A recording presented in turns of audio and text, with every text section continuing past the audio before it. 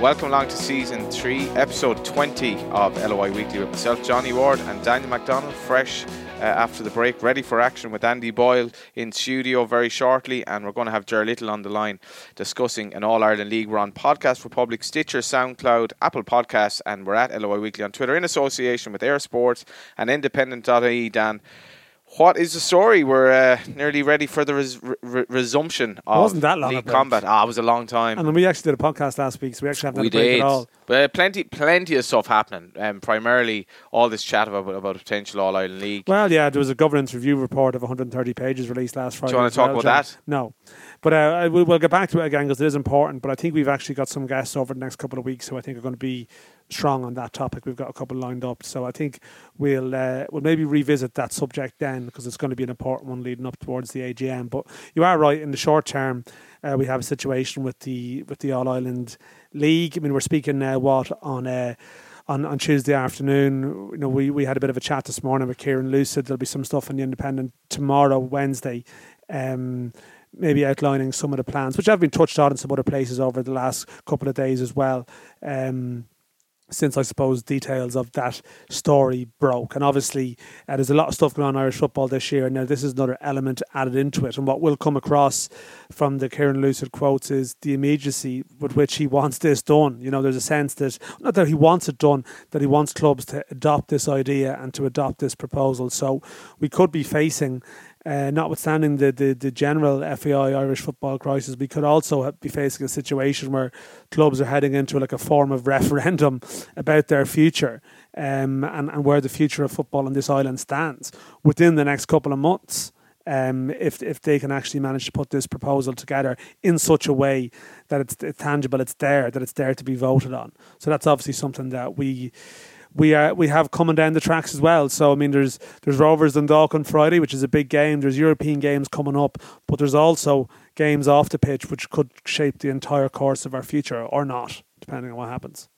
I think it's fascinating, and we will get Ger Little very shortly. It's just how this thing has just come out of the blue, really, and it has been in the back burner for maybe 18 months. And one thing that has impressed me is that they kept this on the QT. Like, I didn't really hear anything about it until very recently. Brian Kerr's obviously been centrally involved. Didn't hear anything about that. Yeah. And it's obviously something that we've spoken about. We had a Vox Pop earlier in the season. I'm hoping to go to Ballymena on Thursday, get a Vox Pop up there as well, just to see what the attitude is. But it's very exciting, Dan, if nothing else, even if it doesn't happen. Well, I mean, it's not exciting if it doesn't happen. The prospect is but like, I know, exciting. But I just think, like, you know, I've seen and heard a lot of proposals during my time covering Irish football. So like that makes you naturally, not naturally cynical, but just you have to approach everything with a skeptical approach. Is it more or less likely to happen because the FAI is in such a mess? I'm not sure. I'm not sure, John. I think like you just need to you can't help but be impressed by their proposals because they're detailed. They exist. You know, there is a plan here. It's not a notional discussion document. Like, there are plans about how this will work. However, you know, they still have to secure their necessary sponsorship and funding, but there is interest there. So what makes this more realistic is that there actually is, it's not just an idea. There's a lot of figures, and not all of it can be released now, but there is actually material that exists. So that to me is the most encouraging part of this proposal, is that it's out there, and they're hoping by starting to come out publicly that it might even draw out more people, more potential sponsors and more potential interest groups who get behind this idea. The flip side of that is, and we will discuss this with Ger Little, the flip side of that is that naturally there's massive obstacles to overcome in terms of getting clubs to buy into it, getting UEFA to buy into it, and getting the FAI, to be honest, and the IFA to buy into it. I don't think there'll be any problem getting UEFA to sanction this. I think the problems will be closer to home. I wouldn't be so wise about offering out those opinions, John. To be honest, you know, like this is football administration. It's complicated. It's not that easy. I'd be you know, that's just, you know. I'd be amazed if they didn't come up with the fund and they're talking about Kieran. First of all, I was ashamed because he's younger than me and he's achieved, like, he's been a millionaire in his early 30s. Did you feel any sense of shame meeting him today? No. Our relative kind of place in life. No, you have to. No. Why? Why? In fairness, he is a bit of a high achiever. I think they'll get No, the money. they get the money, no problem. I went into journalism, which is what I always wanted to do. I didn't fancy. Always. You want to be a footballer? Oh, I mean, I was around 8. Nah, you were blabbing on about this well into your 11, 12, 13, and then the crisps and the Coke. You hit me hard, you know. Yeah, stunted development. But I'm just saying that, I didn't go into it to make millions, to be fair. So I don't feel that bad about someone who's a millionaire. Do you believe him when he says he's no interest whatsoever in making any money from this? Well, that's the thing. Like, you have to, like, I think this is legit in the sense of, look at the calibre of people that are involved as well. You got Brian Kerr, also other people like Kieran Medler, who would be like a representative to say Robbie, would have been helping out with say Robbie Keane, and a lot of the senior Irish players would actually have represented the Irish players in their negotiations with the FAI over bonuses and stuff like that. So this is someone who's very much heavily involved. Brendan Dillon, someone involved in the League of Ireland, go back many years. And then there's also people in Northern Ireland who are people of sort of substance, whether it's in football or in business. So that's the thing. You know who these people are. Now we also know who people are involved with the Niall Quinn thing, but I don't think they've been able to get really. They haven't got probably the same level, I would argue, of organisation in terms of their structure and their plans, in terms of clarity. I genuinely think they will feel a little bit that they're caught on the hop by this, because their plans were a notional All-Ireland League in time, which is completely fair enough. But this is so sexy now that it'll kind of grab people's attention. But I think you're very eager to say, well, I'm excited by this and like this is happening and this. Like I think you have to just unfortunately. I asked the journalist there today, and none of them thinks it'll happen. No, like football, covering the beat of the football beat. I mean, you're new enough to actually football reporting. You know, like the football beat over a long period of time drains you. Yeah. Because there's been a lot of false starts. So you know, when there's talk of a takeover or talk of this or talk of that, you're like, just whoa there for a minute. A revolutionary uprising. Everyone wants it. Like, everyone's excited by a story. Like, everyone's excited by a Saudi takeover. Do you know what I mean? Like, everyone's excited by all these tales. But then, like, that's one thing coming up with the idea. It's one thing to enact it. But I have to say, I am impressed by the fact that there actually is. There's a presentation here, that they're giving a presentation to clubs, that they've worked out models. There's real proper homework here that I think will genuinely instigate a proper debate about this. Gut feeling is that I just can't believe that it would happen, right? But I don't want to just crap all over it either, because that's really negative as well. And I think there's people who are probably been beaten down by years of disappointment, that you don't want that to be that to be our future as well, do you know? But I think that there is an element that I also wouldn't have believed that you would have a serious debate about it this year, and we are having a serious debate about it this year. I think that these people will start a serious debate. So I've been proven wrong on that score, you know, so maybe we can go that little bit more. I'm just not going to suddenly start making declarations that this will definitely happen, because I honestly think that the other stuff that's going on with the FAI at the moment, as much as you say, it doesn't make it more likely, I also think there's a danger of it making it more of an obstacle, because the FAI aren't in a position at the moment to possibly approve something like this, because they don't actually, the people in charge of the FAI at the moment arguably don't have the mandate to make big decisions like this. So I think that that's going to be a problem with the crossover of the timelines. Let's bring in Jared Little. Jared Little, former Sligo Rovers and former Cliftonville, present Northern Ireland under-15s boss. How are you? I'm very well, thank you. How are you? Not too bad. I'm very disappointed in you. What with me being, an eternal optimist, and then this plan for an All-Ireland League comes along, and then one of our own, a former League of Ireland manager, starts pissing all over it. What was going on? Tony, listen, you know me. I like to tell the truth. I don't like to bust anyone's bubble, but I think you're like Dan. You're too pragmatic.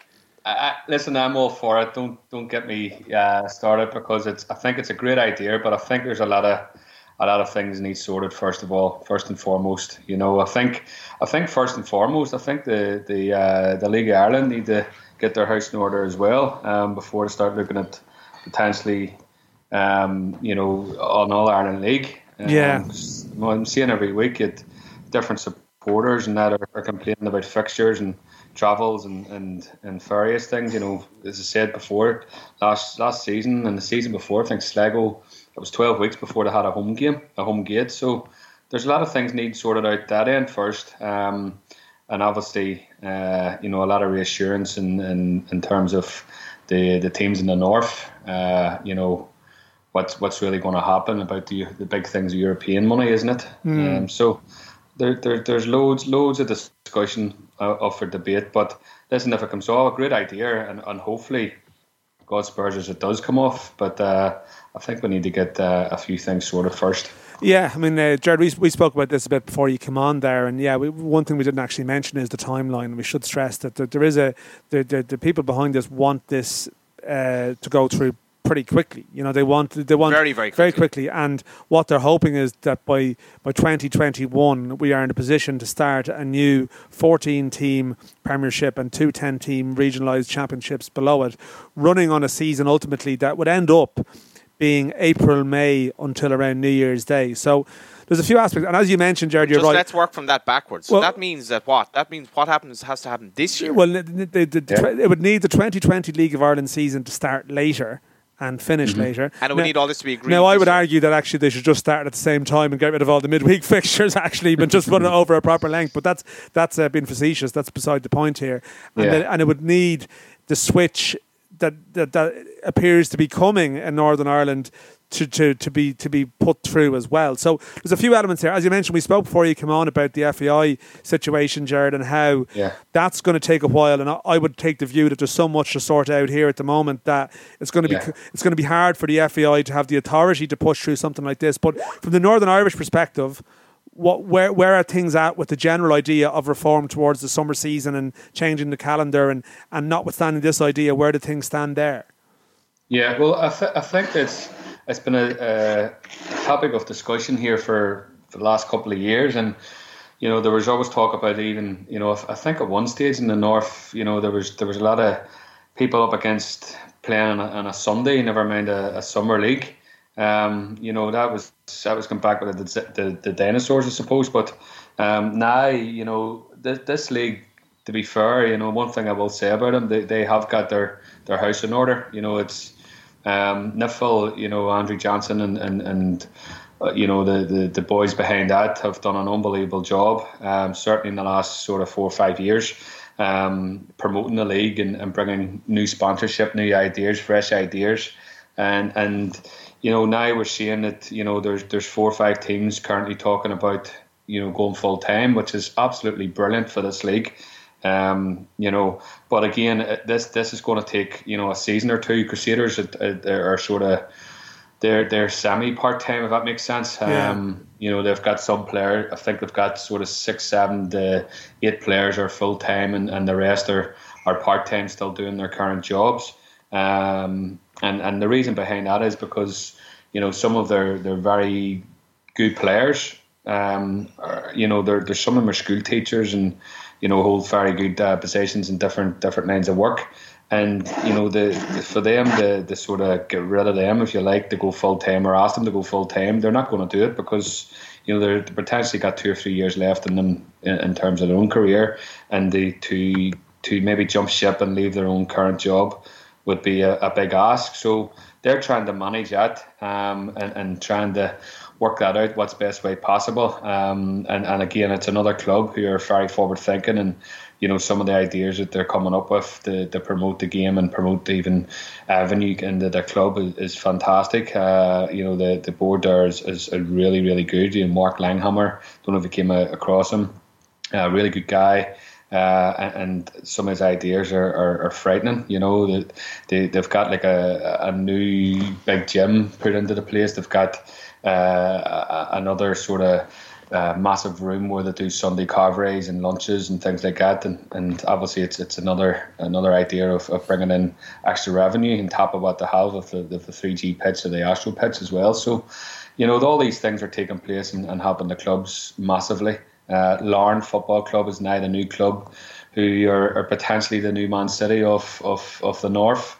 Big investor coming in, Purple Bricks, and they've just practically built a new stadium. They have a couple of Southern League players down signed up already. Lee Lynch is one of them. Done really well, got promoted, and they're going to just absolutely fly. And they're the first team really who has went proper full time here. So I think the rest will follow, and as I say, and it'll only make this league a better league and more competitive throughout the next year or two. But you're talking now in terms of part-time players and their reluctance to go full-time. The odd Northern Ireland NFL player I've spoken to, I can completely relate to what you're saying there, and I can see where they're coming from. But you're talking about a situation here where feasibly in 2021, which is 2 years from now, you're told that you'll be a full-time team in this division. You're either here or you're not. So not necessarily being told they're going to be full time. So that's the aspiration. So the aspiration, for example. So we'll say you have feasibly 5 or 6 full time teams from Northern Ireland. Say if you had Linfield, Larne, Crusaders, Glentoran. Obviously Derry City will be a Northern Ireland club as well. But they wouldn't be included. Yeah, so one other club then from the Irish League.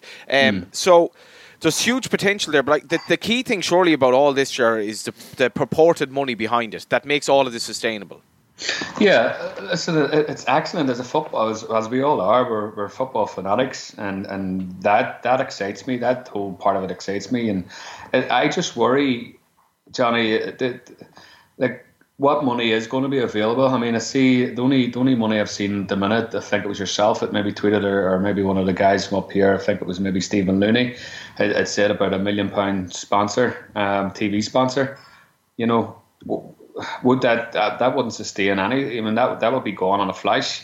The travel I seen also tweeted. I'm mad into Twitter at the minute, and the information you're getting is frightening. And by the way, the supporters to come back from your tweet and get involved has been excellent. The feedback and the different ideas, it's been really good. But it's the travel as well. There's a lot of money around that. There's a lot of money around.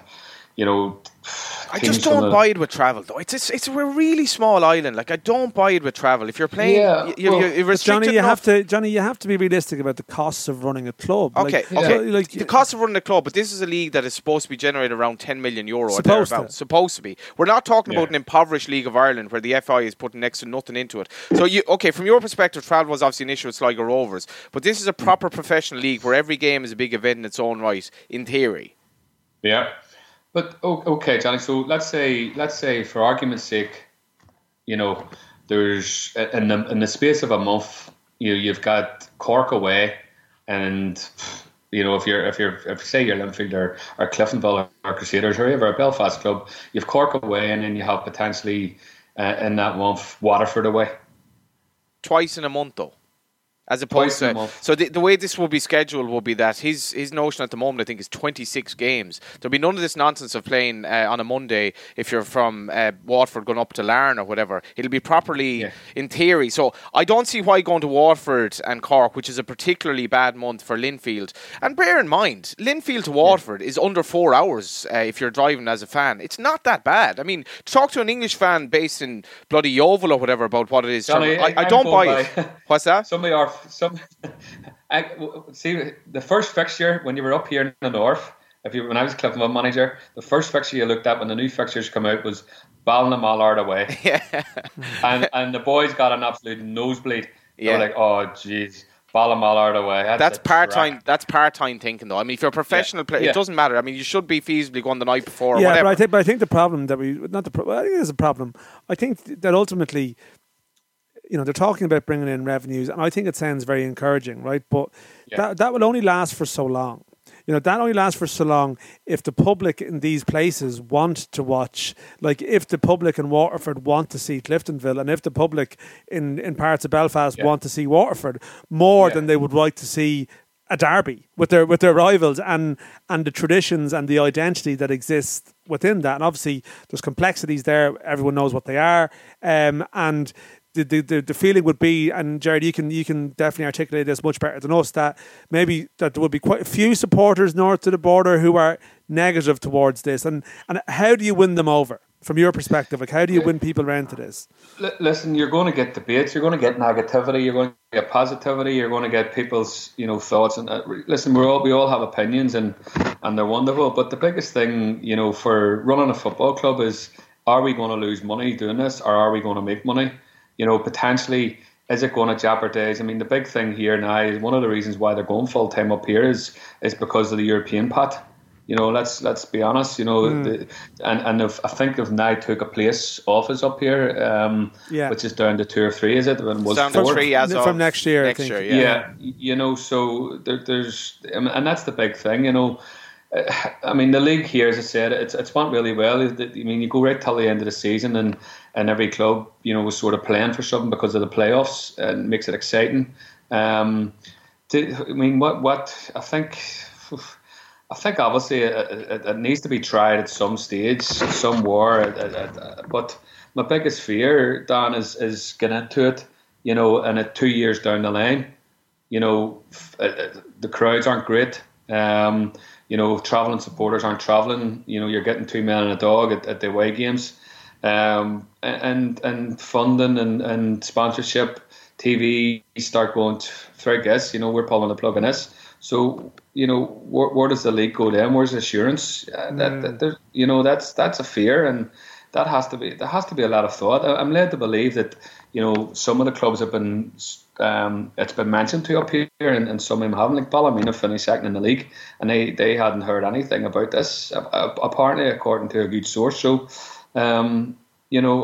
we can't clarify whether that's true or not. But in fairness, I think in fairness to the guys, like they haven't necessarily said they've spoken to every club. And I'll be up in Ballymena on Thursday. It'll be interesting. But my experience of being at Glentoran, for example, was massive support among the fans for an All-Ireland League. And in fairness to Kieran Lucid, he's referenced the fact that the southern clubs have been more reticent than the northern clubs about all of this. Yeah. The northern clubs loved when the Tanta Cup was here. It was brilliant. It was exciting. It was great. You were getting the opportunity to play against the best teams in the south, and let's call it spade a spade. They always say that the Southern League's better, and because of the full time. But as I say, I think the Northern League is catching up in many ways. The young players from across the water are coming here, and it seems to be more appealing. The money seems to be nearly as good as what it is down south in terms of their salaries. So I would love to see it. Don't get me wrong. I really would love to see it, but I think there is a lot of discussion needing. I can't just be we're going to go with this in a years down the line or 2 years down the line. It needs to be a lot of reassurance in terms of what if this doesn't work? Where do we go from here? If we have 6 clubs from the north and 6 clubs from the south have formed a league. What happens if it goes belly up? Do they go straight back into the Premiership, and do they go straight back into both leagues? So there's loads of happening. As I said, there's so much. Is it going to cost money? I know I keep saying about the travel. The travel does have to come into it, because I know dealing with chairmen in both north and south that it's a big issue. It's a big cost.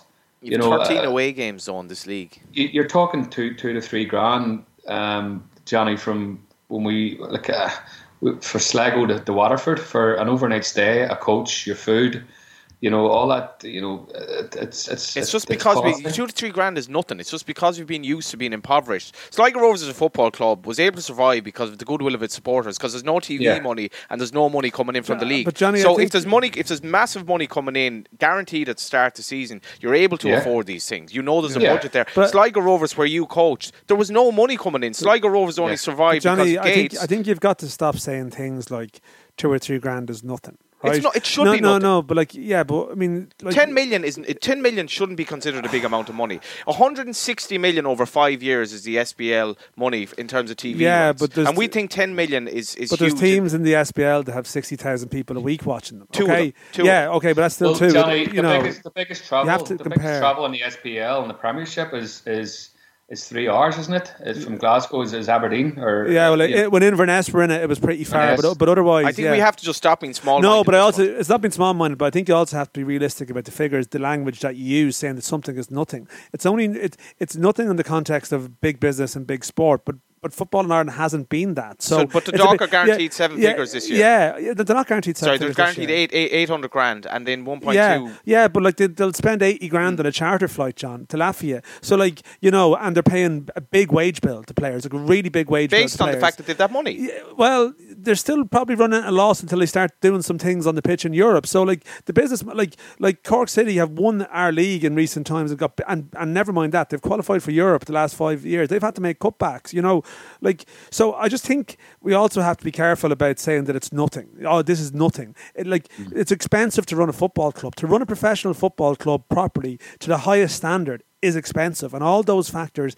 count. You have to, if you want to run a football club to the highest standard, and like Jared would probably, I'm not going to ask him to come in, but obviously there probably would have been frustrations in Sligo. That's a professional football club, but that comes down to like putting on food every day. We'll have Andy Boyle on later and talk about the facilities at Dundalk. They spent $500,000 over the winter on that. Like, there's a serious outlay. So prize money doesn't make everything better. Like, prize money gets eaten up really quickly. Like, even a club that's getting a couple of $100,000 for finishing bottom, that'll go pretty fast. Prize money does you a season, Dan. It does you a season, and that's at a stretch. Depending on what you want to use it for. Could you use it for warm weather training? Could you use it for some players? There's not dealing with chairmen and directors. It's this or this. Obviously, at the smaller scale of things in terms of clubs, Dundalk and your Linfields and that are at a different level at the minute because they're top of the tree. But let's go second in the north is Ballymena. Then you had teams like Glentoran who weren't even in the top six. Obviously, they've got investors now. Lorna will be completely different because they've got investors. But even the teams in the south, Dundalk finished. Cork are struggling financially. I'm led to believe.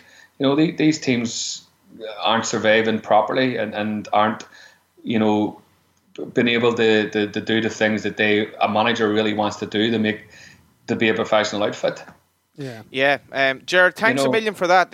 We'll revisit these debate again. We will. It'd be great to have you down soon. It's good to hear things are going well up the north, and hopefully I'll see you en route to Ballymena on Thursday. Yes, no problem. I look forward to it, and I'll let you buy me a coffee. Top man, Jared. Sterling as well. Thanks, Jared. Cheers. Take care, lads. See you later. Bye. And always good to hear a proper Belfast accent on the show. Maybe it will become a regular thing in the future. Maybe Dan and I will become, proper celebrities because there'll be so much money in this league. We'll be paid absolute fortunes to talk about it. Who knows? But it's time to move on and to the second part of the show now. Andy Boyle, welcome to the show. Thanks very much. Thanks for having me, lads. Welcome back to Ireland. Thank you. You don't look like you've been in Ireland lately, though. You're in Dubai. They got a nice tan. That's right. Yeah, I was out in Dubai last week, so it was obviously previously booked from UK holidays. So, it was a nice little break. Well, done a bit of training and stuff out there, so bit of boat, and it was just nice to sit in the sun. Obviously, haven't had too much of it here, have we? No. Did I see you catching up with someone over there? I'm trying to think, because I see Richie Towell and Sean Maguire are both on Instagram, and I can't remember which one posted up like a gathering with you. Was it Towell? Maybe was it? Yeah, it was Richie Towell. Yeah, I spent a bit of time out. Obviously, quite close from Dundalk days, and I would have played with Richie like in schoolboy level and stuff like that. So we're quite close, and he was out there with his family, and we met up a couple of nights, and obviously a couple of days as well. So it was just nice to catch up.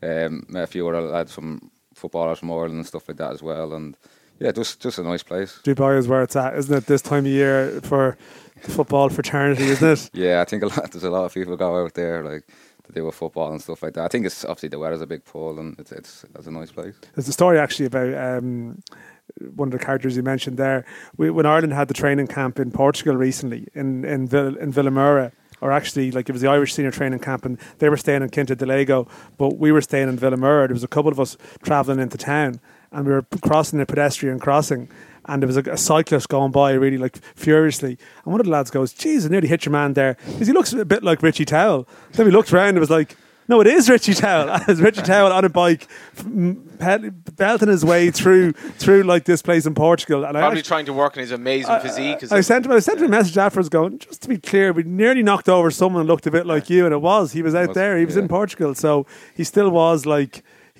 that training dedication that he never switches off, really, does he? He does, to be fair. He works hard, and he's keeping himself in shape as well out there, so... Do you have a chat about like where your careers are going and stuff? It's funny, like, would you be someone that would talk to other players for advice, or was it very much you had your own convictions about what you were going to do?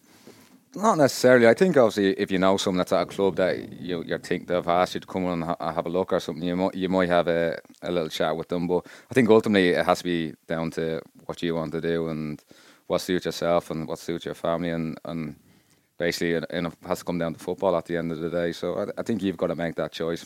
You can obviously look to people for advice, but ultimately I think it comes down to yourself. So you talk to players and they talk about their first day at a new club, and it's like first day of school, you're going around meeting people or whatever it might be. You had your first day today. Was it a bit different? Yeah, it was a bit different, to be fair. Obviously catching up with a lot of old faces. It's been like getting expelled for 2 years and go back. That's it. Obviously know a lot of the staff and a lot of the players too as well, and everyone that I hadn't met before made me feel quite welcome today, and it was just nice to be back, to be honest. The parallels of Richie Towell as well, in that the moves you're both taking could be seen as like progress or actually regression as well, because he's obviously gone down a level and you're going back to Ireland. But like, have you spoke about that with Richie? No, we haven't really. To be honest with you, as we only met him on holiday, so I think you need to kind of park football sometimes and go and have a life really and enjoy outside of football as well. I think that's important, and when you have your downtime really, because you're in season, it's 10, 11 months or wherever it is of working hard, training hard, and having the ultimate goal of trying to perform on a Saturday, Tuesday, wherever it may be. And I think when you have that bit of downtime, that you probably don't want to always be talking about football. I know when you're in the UK and you're coming back and you're talking to friends and people around where you come from, that's all they want to talk about. That's what they want to ask you about, especially the situation if you're coming to the end of your contract and stuff like that. But that's part and parcel of life, I suppose, and the game that you picked to play and the game that we all love. So it's one of them things, I suppose, it comes hand in hand. I know you did interviews yesterday, so you've probably gone through this a bit, but how do you assess your time away? How do you look at it now? I saw you were quoted today speaking about like the highs, the great grounds you played in, but obviously the lows would possibly be the changes of management or periods that you mentioned where you maybe didn't know where you were fixed. I mean, how do you look at the overall adventure, the experience that you had there now? Yeah, I think overall it was a good experience for me. There was lots of highs, as I've said this yesterday. There was a lot of lows, and I think in between it's I think living away, and especially if you're not in the team, it's probably the side that people don't always see. It's probably people think you go away and play for a championship club, or it's all highs, and but ultimately you want to play football, and when you're not playing, and it can be quite difficult, and probably difficult on the people around you as well. So, well, it was. I do look back and it was a positive experience. Obviously, I've looked back and I got full international cap out of it. Something that the old cliche of every boy's dream really is it, to play for a country, and I got to do it in Dublin in front of friends and family, and that was a massive thing for me looking back on. And obviously the place I've said that I've played there were some great venues, and I think like it was a positive experience overall. Yeah, I mean, it was the change of manager from Simon Grayson to Alex Neil that obviously changed things. I remember actually I was over the first game of the following season when Shawnee Maguire made his debut, and I bumped into you, and you were there with it, like, unfortunately the lads who weren't playing, and you're all up there in the box in your suits, and look, at that stage, did you even have a sense then that, God, this manager just mightn't be for me? Did you have that feeling? Yeah, I think so. I think during that pre-season we had chats like with the manager individually, and it was one of them that I think because he had come in, he probably didn't know his team that he wanted to play, and so he played a couple of pre-season games, and it wasn't really until the last pre-season game, I think we played Newcastle at home, and then you got the idea that you weren't, because you didn't play any minutes at all in that game, and then you're thinking obviously going into the first game of the season, which usually is a massive time for every player. So everyone looks forward to it, and when the fixtures come out, you've got this team at home, and you look forward to it. It's why you do all your pre-season, you're running around, and obviously you look towards that. But I wasn't in the squad on the first game of the season, and it was a big blow, and it took me a while to get into the team. And when I did get into the team, I thought I played, I think it was a couple of televised games. And Aston Villa was one, was it? Villa was one, yeah. I think I got man of the match in that one. We were beat 2-0, but it was kind of a patched up team, and then played the 3 games after that, and then I was froze out again, and I knew when it came to January that I had to get out for my own career to play games, and I had to force your way out to get to Doncaster really and get games. And by the time I got to Doncaster, I went from not playing for maybe a month or two, and then went into, I think it was 6, 7, 8 games in a row, Saturday, Tuesdays, and ended up having a grade 2 with my groin. which kind of nearly ended that loan.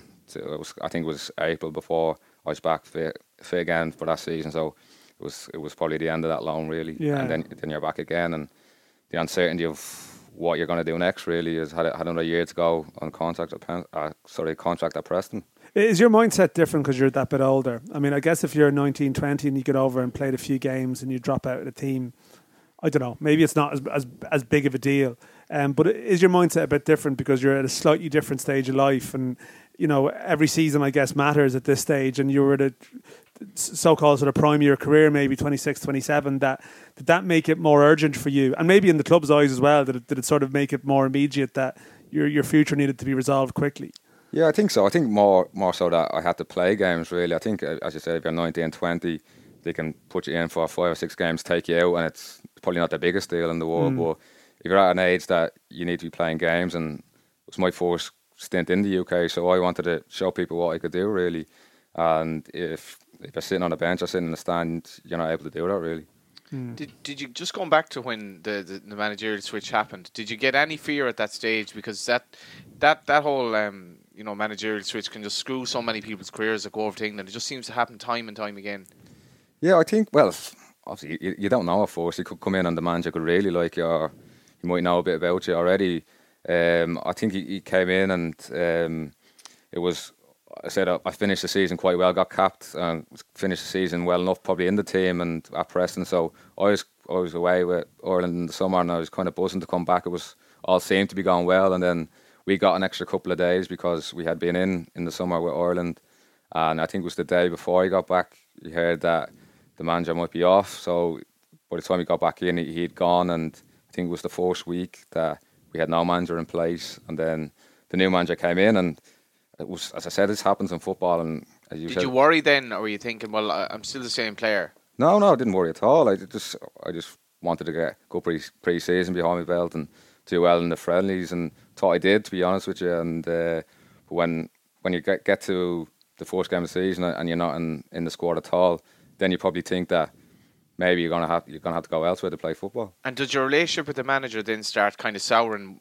Purely because I actually don't think he likes me here, or I think that he just doesn't rate me enough, and how can I prove him right? Or do you kind of are you almost like fighting a losing battle then because you know you're not in the squad the first day of the season? Like, No, I think you've got to be professional about it. And anyways, I think you've got to give the best account of yourself that you can, and be as fit as possible. And if you are called upon, that you're ready to play games, and that's a big thing. I know it's hard when you're out of a team, and in the championship you're playing Saturday, Tuesday most weeks, and you're coming in on Sunday, and it's nearly the void in the squad that the lads that played 11 are doing a cool down, and the other lads that are obviously like didn't play the day before, are not in the best form, put it that way, and then they're going out and you're being topped up, they call it, which is going out and basically doing, I don't know, maybe 5-a-sides or whatever it is, just to make sure that you're on top of the game. Then it happens again on Tuesday, and it can be disheartening. And did you find the level beyond you, or did you find you did fine when you were actually playing?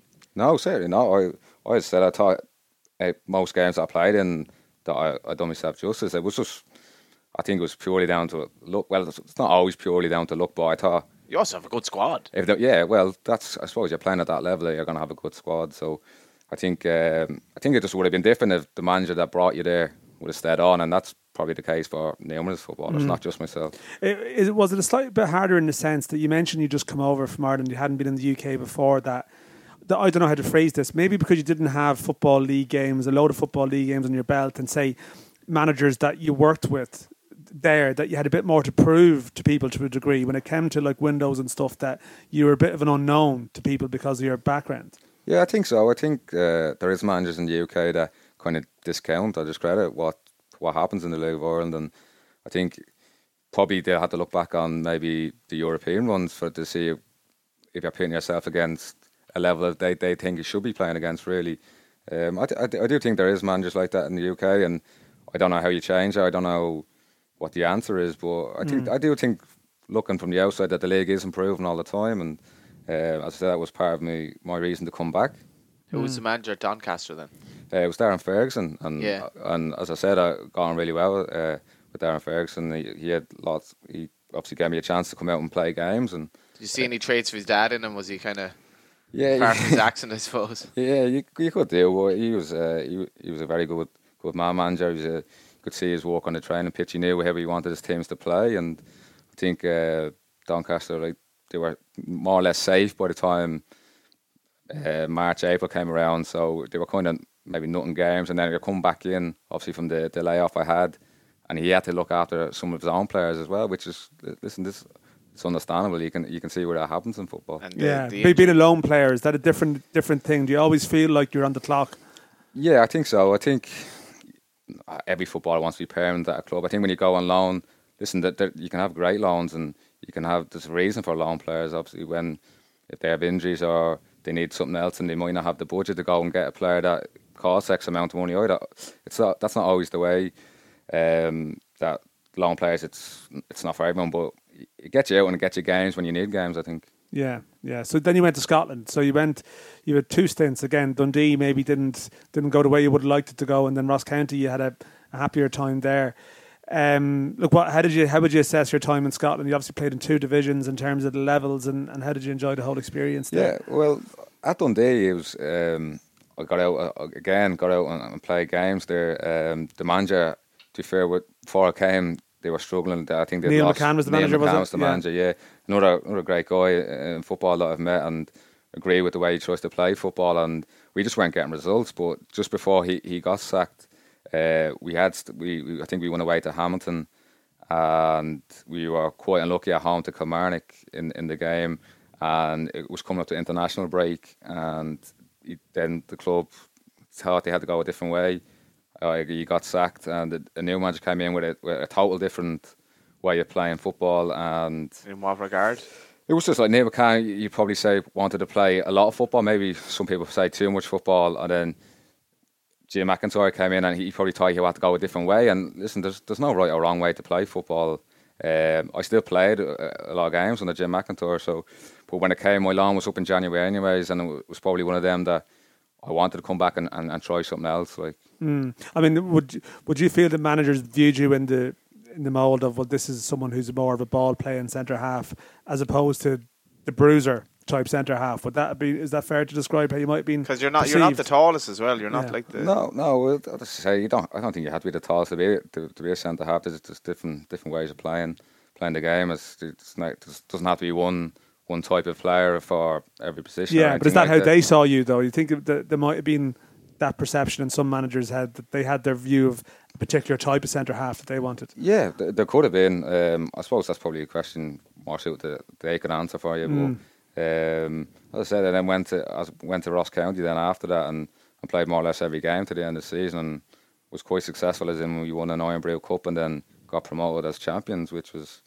It's a nice thing to have as a winner's medal in a league in the UK. Yeah. So what was the decision you then faced in the summer? I mean, are you getting married and stuff, and like you've got stuff in life coming up that obviously you probably need a bit of security rather than bouncing from 6 months here, 6 months there type of existence, which must be difficult. Like, even just, I don't know, were you commuting? Like, how did you manage your sort of lifestyle in those 3 different moves that you had? Yeah, well, you have to move, like, especially when you're moving from Preston to Scotland. You're going to have to move. Yeah. You're not going to really commute, I don't think. But the Doncaster, even, were you able to commute? Doncaster, I was able to commute, most days. And then it was probably about an hour and a half, so you would have stayed over in a hotel maybe the night before. I could probably give you a better preparation. But I think that's part and parcel of it when you go on loan, that if you're going to give it a proper shot, you've got to move close, and you've got to not commute like 2 or 3 hours a day, which wouldn't be ideal each way. So yeah, it was something that I threw myself into and moved on both occasions. But then when it came to this summer, then what were the factors you had to look at? Yeah, I think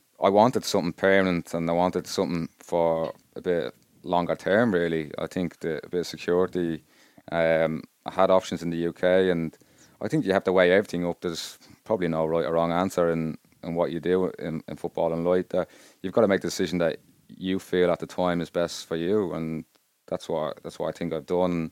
Dundalk has always had a special place in my heart. I said that yesterday, and it was kind of a big factor in coming home. I know you can't necessarily name clubs, but like, what type of options were you looking at in the UK? Was it like year-long deals, or was it a bit up in the air what type of quality of offer you might have been getting? Yeah, well, like I had a couple in SBL and then a couple down south, like League One kind of thing. But it then comes down to if you want to do another couple of years of probably like slogging out, for want of a better word, or if you can get a chance to come out and play the type of football that I was accustomed to at Dundalk, and enjoying it as well. Like, but not to say that I hadn't enjoyed it before when I was in Scotland. It's just there was a lot to weigh up, and as I said, I'm getting married next year, but that doesn't always come into it. But it helps when you have a long term stability in your life.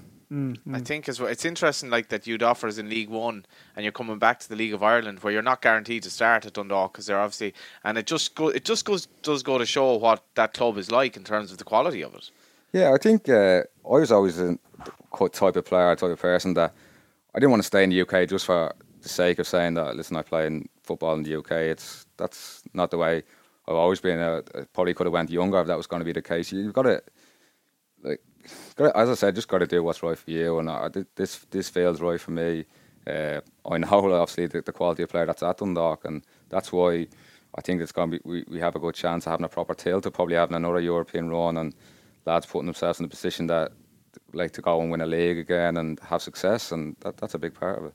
How would you compare the levels you've played at in Britain, like SPL compared to sort of Championship? And I suppose compare that back to the Champions League that you played in 2016 and the Europa League. What's the standard discrepancy like, particularly the SPL? I'm always intrigued by what's it like to play in that. It is tough to judge like leagues until you play in them, like against the other leagues. But the SPL obviously have Celtic and Rangers in it, and they're massive clubs. They have 50,000-60,000 people at them, and a very good standard of player. And then you go longer down that league, and it's probably there's a huge difference in it. It's nearly two leagues in one.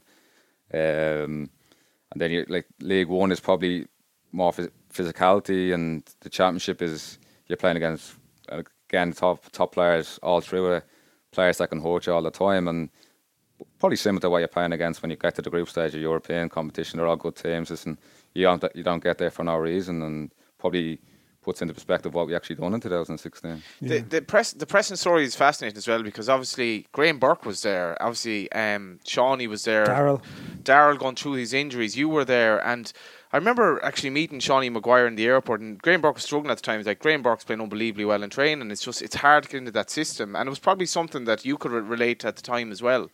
Yeah, I think Graham was doing brilliant. We came back and I'd done pre-season. It was last year when Graham came through, Graham obviously came from the season on a high of, I think he made his debut for Ireland as well in the USA game, scored, and he was flying, and he done really well in training, and he was fitter probably than most because he'd gone through the first half of the season, which would be natural enough, and he was doing really well. And then comes the same thing. I think Graham probably played the first couple, I can't really remember how many games. Yeah, a handful of games, and then he came out of the team altogether. I could relate to it, obviously, because I went through, and you try to help lads that when you have that little bit of experience that I've actually been through it, but everyone's different. It's hard, and it's not to say that Graham will won't play again for Preston, because he's got more than the quality, and I think everyone that you speak about Graham, that he has that, and it's just from them. I think football it's a game of opinions, isn't it? Really, I think we could ask everyone in the room here, and they'd all have a different opinion on football, and that's how football is. You mentioned about the offers you had to stay and stuff. I mean, can you put a price on just coming home and actually being around home? I mean, I think I spoke to someone who knew you when you were younger. They said you were a bit of a home bird when you were younger. Was there a story about you even refusing to go on trial somewhere? Liverpool or something, or you wouldn't leave your room or something because you were determined. Am I slandering you here, or is this sort of... there is a bit of truth to that, yeah. I don't know about staying in the room kind of thing, but no, when I was younger, I made a decision. It was probably a tough decision, really, that I didn't really want to go away at that age, and to be honest with you, I'm glad I didn't. What age? Would have been 15. The normal age you would have went away at, and I'm glad. Looking back, I had experience that I had in the League of Ireland, and probably would have never played in the European competitions that I did. And looking back on it, was probably the best decision I made. I went away when I was more mature and done. Had a good career in the League of Ireland. Obviously, hope to have many more good years in the League of Ireland. Yeah, but there's nothing wrong with being a home bird. I mean, I'm a bit of a home bird to a degree. I like living in Ireland. Is there a sense of just nice being home as well? Is that something that's important as well? Just for rather than living in a town you've no association with, away from home that your friends aren't necessarily all around. Like, do you know what I mean? Yeah, it does. It makes it easier. Definitely being at home. There's no two ways about it. It's nice to be at home having your friends and family around, and there's no two ways about that. But that wasn't the massive decision, now, to be honest with you. Like, but there's no doubt when it is. It's the nice thing to have around you. Just you've mentioned in a couple of interviews that the facilities in Dundalk are much better than were there when you went away. Can you just explain to people, maybe, because I think there's a lot of discussion about this, but just explain the facilities there to people. So you walked in for a look around. You remember being there before. So what are you expecting to see relative to what you saw? Well, I didn't know what to expect, really. I'd heard about the facilities being brilliant, but I think it's until you go up there and actually see what they've done, what the owners have put into it. When I was there, first of all, we trained in the evening. We trained across. We used the home and away dressing room in the actual stadium. Now I think it was called the Youth Development Centre. I'm not sure what it's called now, but you walk in the doors, a canteen, the video room, analysis, everything set up for the staff to prepare you on whoever you're playing next. And it's like a little cinema, that room, is it? The video analysis room? The cinema room. Probably favourite of the staff, or Steve, you probably enjoying that Stevie room as well. O'Donnell, Yeah, but no, it's all set up. It's a brilliant setup for them.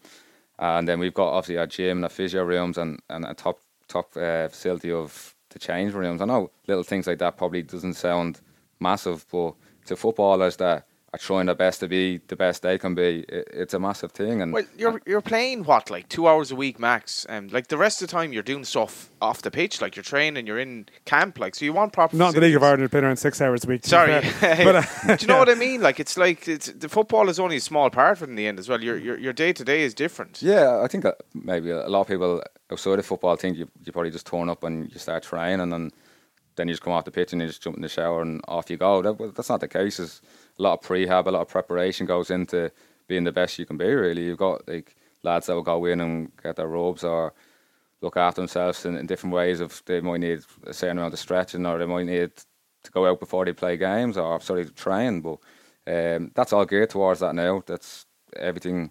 I said everything that you could want or need as a professional footballer is there, and it was a big part of when I went up and had a look again. That's a total different club to the club I left, and obviously you can see what the owners want to do there and the investment they put in it. What do you know of the players they've signed, we'll say, in the off-season, or the players that have come in, quite a few since 2016?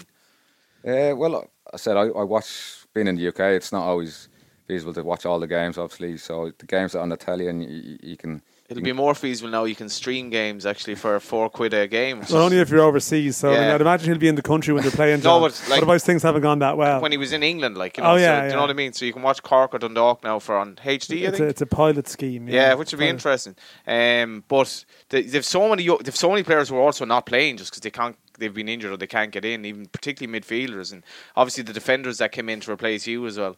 Yeah. Like, I think the club has gone after a certain type of players that I think. Not signing players for the sake of signing players. They're signing players that they think will improve the group and get to the level where they want to get back to. Really, you know, I think that's a massive thing. But first and foremost, got to win the league each year to give you that platform. And obviously, teams and clubs are trying to close that gap as much as they can and getting more professional. And I can see by the games that like you're watching the telly. Obviously, I'll be seeing a lot more games live. That I do think the league as a whole is improving, and it's only going to enhance the spectacle of coming to watch a game. Just to go back to the facilities, there has been a way giving you more of an appreciation of like, you know, the levels that you need to have off the pitch as well to be a professional club. Yeah, I think so. Yeah, you've obviously got to look after your body right and perform. When you go into training, you've got to perform, and you've got to give the best account of yourself. Really, that when you come, it's not even them 4 or 5 hours you spend at the club. It's what you do after, when you come home, and what you eat and how you live your life. That's all massively coming into account. And I think the quicker of an age group you can grasp that, the more successful you're going to be. I mean, you mentioned that the Irish thing is something that you'll always have. You know, it's a proud mum. Not to take your words, but you know, it's something that obviously means a lot to you. The fact that Stephen Kenny's taking over the Ireland job next year, do you have a thought in your head that, you know, that might not be over?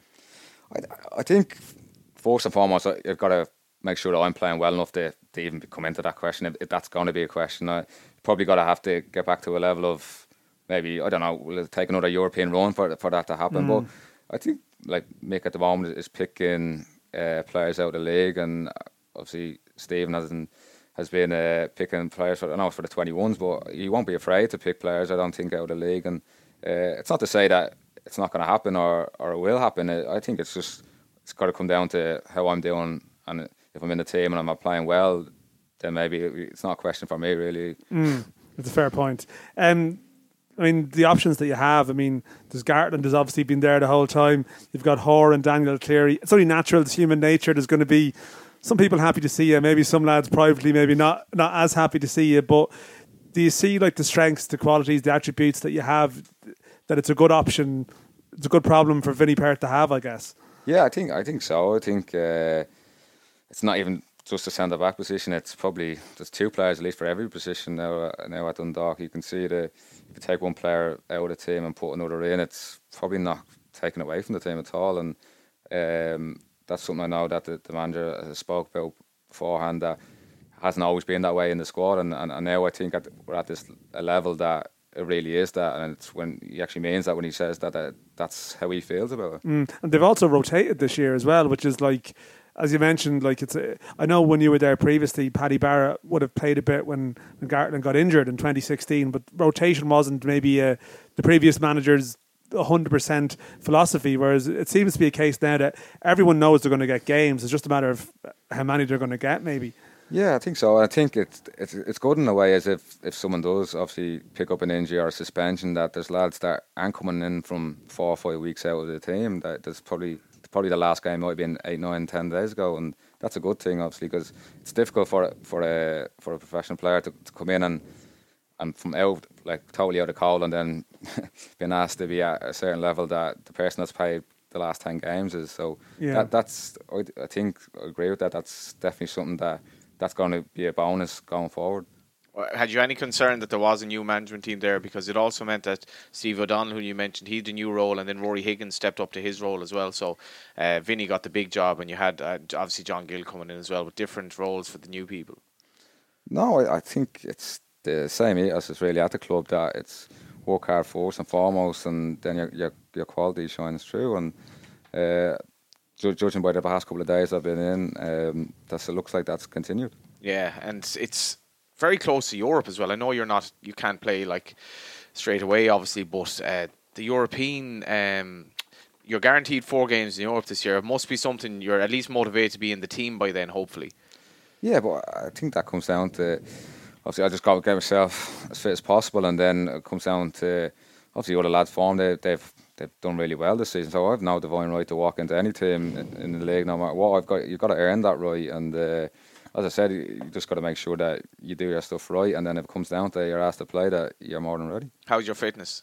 Yeah, I've worked really hard, to be fair, over, because I had a feeling that this was one of the options, and I've worked hard, and I was away on holiday last week. I was training out there 8 in the morning. Did I see John Sullivan had you doing a bit of training as well? Yeah, I've done a bit with John Sullivan as well. That's your gym, Dan, is it? Your former gym? I've moved area now, yeah. But John, we've done a pitch session. Used to go there partly to work out and partly to get stories from the League of Ireland. Yeah. Richie Towell will be there as well, yeah. No, but I think it's something you've got to do, and I think the days of not doing anything and just coming back up for pre-season, they're well and truly gone. Like, so. Did you have those days back in the day when you were selling meat or whatever? Probably did. I don't know, but I certainly don't have them anymore. I think the game's changing, and it's changing for the better. So John Sullivan had you out doing a bit of one-to-one stuff, was it? Or? Yeah, myself and actually Richie Towell came along as well. Richie as well, so, yeah. We actually done it in Crumlin AstroTurf. So we all used to play there one stage. So they were more than facilitating, and it was a good session, to be honest with you.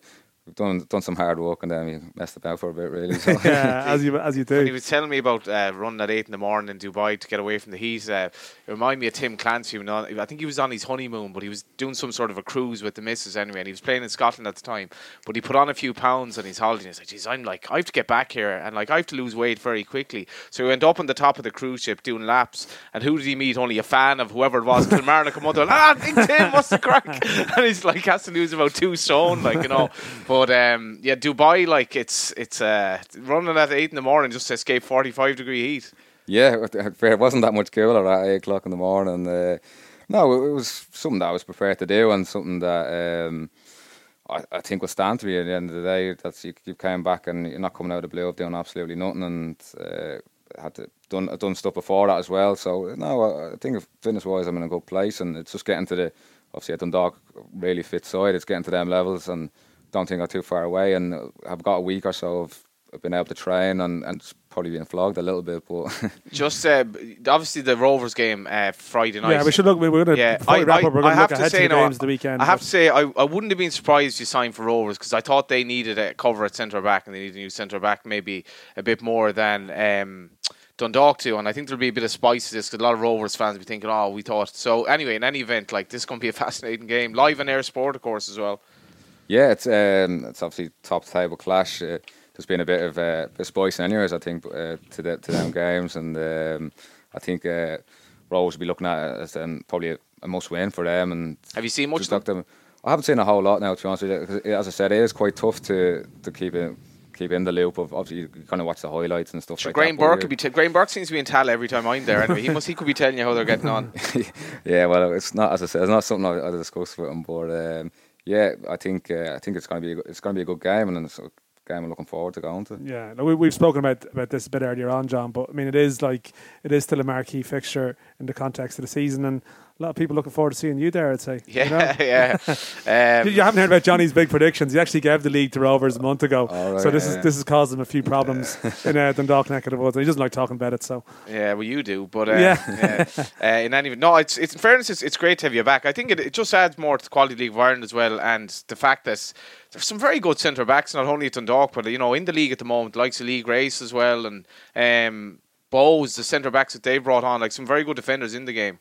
Yeah, there's plenty around the league. It's not all just at Dundalk. There's plenty around the league, and that's what I was saying earlier on. And that the quality in the league is definitely coming up. There's some good players. I think there's fixtures being postponed now because we've got so many getting international recognition, and that's a credit to the people in the league. We should run through the other games this week, John. We've got Cork Derry on Friday as well. UCD, Pats, Waterford, Bows, and Finn Harps against Sligo. Just thinking, you're good pals with Conor Clifford, right? You're both into boxing. Am I right there? You're a boxing enthusiast. Conor more so than me. Yeah. I do like my boxing. Yeah. Yeah. Have you been following how Conor's been getting on? Obviously, he's got back going again. I know he's had a few injuries at times this year. Yeah. I was speaking to him recently, and he's looking to get back from the problem. I think it's his quad at the moment, but I think he's on the mend now. Yeah. The first division at the weekend, John, we got Cavan TD Wexford, Drogheda Bray, Galway Athlone and Limerick Shells. Before we do wrap up, the Waterford Longford Cove on Saturday, I should say as well. Waterford Bow situation. Waterford have an absolute poverty of strikers at the moment, and El Bouzzetti's out for about a month, so Alan Reynolds has to find players very quickly now because he's just basically lost all his strike force, whether going back to clubs or this or that. Bows are going down there. Bows are going down there at a good time, and you'd look at kind of their kick for possibly finishing second in the league. It'll be a very interesting game, and obviously Harps and Sligo, a huge derby game as well, and Harps will be thinking with the way UCD are, we've a chance of kind of kicking on and maybe getting into second last place. Yeah, no, I mean it's a funny one because we've had a couple of weeks off, and then all of a sudden you've got like 3 games in a week for clubs, and there's a lot of points. I mean, the structure of the season is still like deeply flawed. We talk about it every week. We're not going to go into it again. But Cork and Derry everyone be a knows good it. cursor for this could be regular now in an All-Ireland league. Well, there's teams doing long trips on Monday as well too, but it is a bit feast and famine that players have a break. They've all come back from Dubai or wherever they've been. Maybe not all the players have been in Dubai. There's probably a couple have been a bit more closer to home. But at the same time, like, you go from that. I don't know, from an athlete's perspective, like, and from the championship, that I often wonder about it, that you have this mad run of games, then you step out of it for like 2 weeks, and you maybe have a small bit of downtime, and then you try and play like 3 games in a week again. It's not ideal, really, in terms of like I don't know. The sports scientists might have a few issues with it, I would have thought. No, it's not. It's, I think in England, obviously, in the Football League, you play 46 league games, and most of the season really is Saturday, Tuesday, Saturday. And it's very tough for the lads who are playing Saturday, Tuesday, Saturday, and asked to do that for, say, 3 weeks on the bounce. It's a lot of games, and you don't do a lot of training, to be honest with you. You just obviously get yourself ready for the games, and you recover, and then you do a small bit of shape on the next team, and then you're ready. And you move on. Then you're ready to go again. So it's I think definitely in them leagues it's nearly more durable teams that do well, really, like, and that as opposed to when it's like that, you can't really complain about that. That's just the way it's going to be. Yeah. Well, hopefully at home here the structure, calms down a bit over time as well. But I mean, I suppose from the Dundalk perspective, you hope there's fixture chaos coming, because if it's coming, you've done well in Europe, I guess. So you want a bit of it this year. Yeah, you do. I think, I suppose definitely in the League of Ireland, when the more fixtures you have, obviously shows the success you're having in the league and abroad. And I think everyone involved at Dundalk will be looking for as many fixtures as possible between now and the end of the year. Just finally on that, did you find when you went over there to England that people were kind of aware of what you'd done in terms of the European kind of odyssey that year? I think there was, maybe obviously not on any context compared to where it was like at home, but because it was such a big story at home, it was such a big buzz. I think everyone jumped on board of wanting to come and support Dundalk and wanted to come to the games, and were really wishing as well every week, and it was brilliant. But I think people were aware of it, but probably not to the scale of what was here. You just mentioned with Limerick are playing Shells and Longford playing Cove that the Cove former manager Stephen Henderson has joined Shells in terms of, I think, underage development, Dan. So great to see Stephen Henderson get a job very quickly, and I think that's about a wrap. Yeah, I think so. But this time next week we'll have a couple more games done on the European countdown then as well. So great having you back, Andy, and thanks for coming in. We had this interview actually lined up for a couple of weeks, just so happened to actually join for Dundalk today. Maybe he knew something was going to happen. I think he kind of did. He might have known he would be in the country at the time. We tried to get Graham Burke in with you today. That obviously didn't happen, but we might get Burkey on at some stage as well. Thanks for coming in. No problem, lads. Thanks for having me again. And thanks for listening. But there are limits to your life.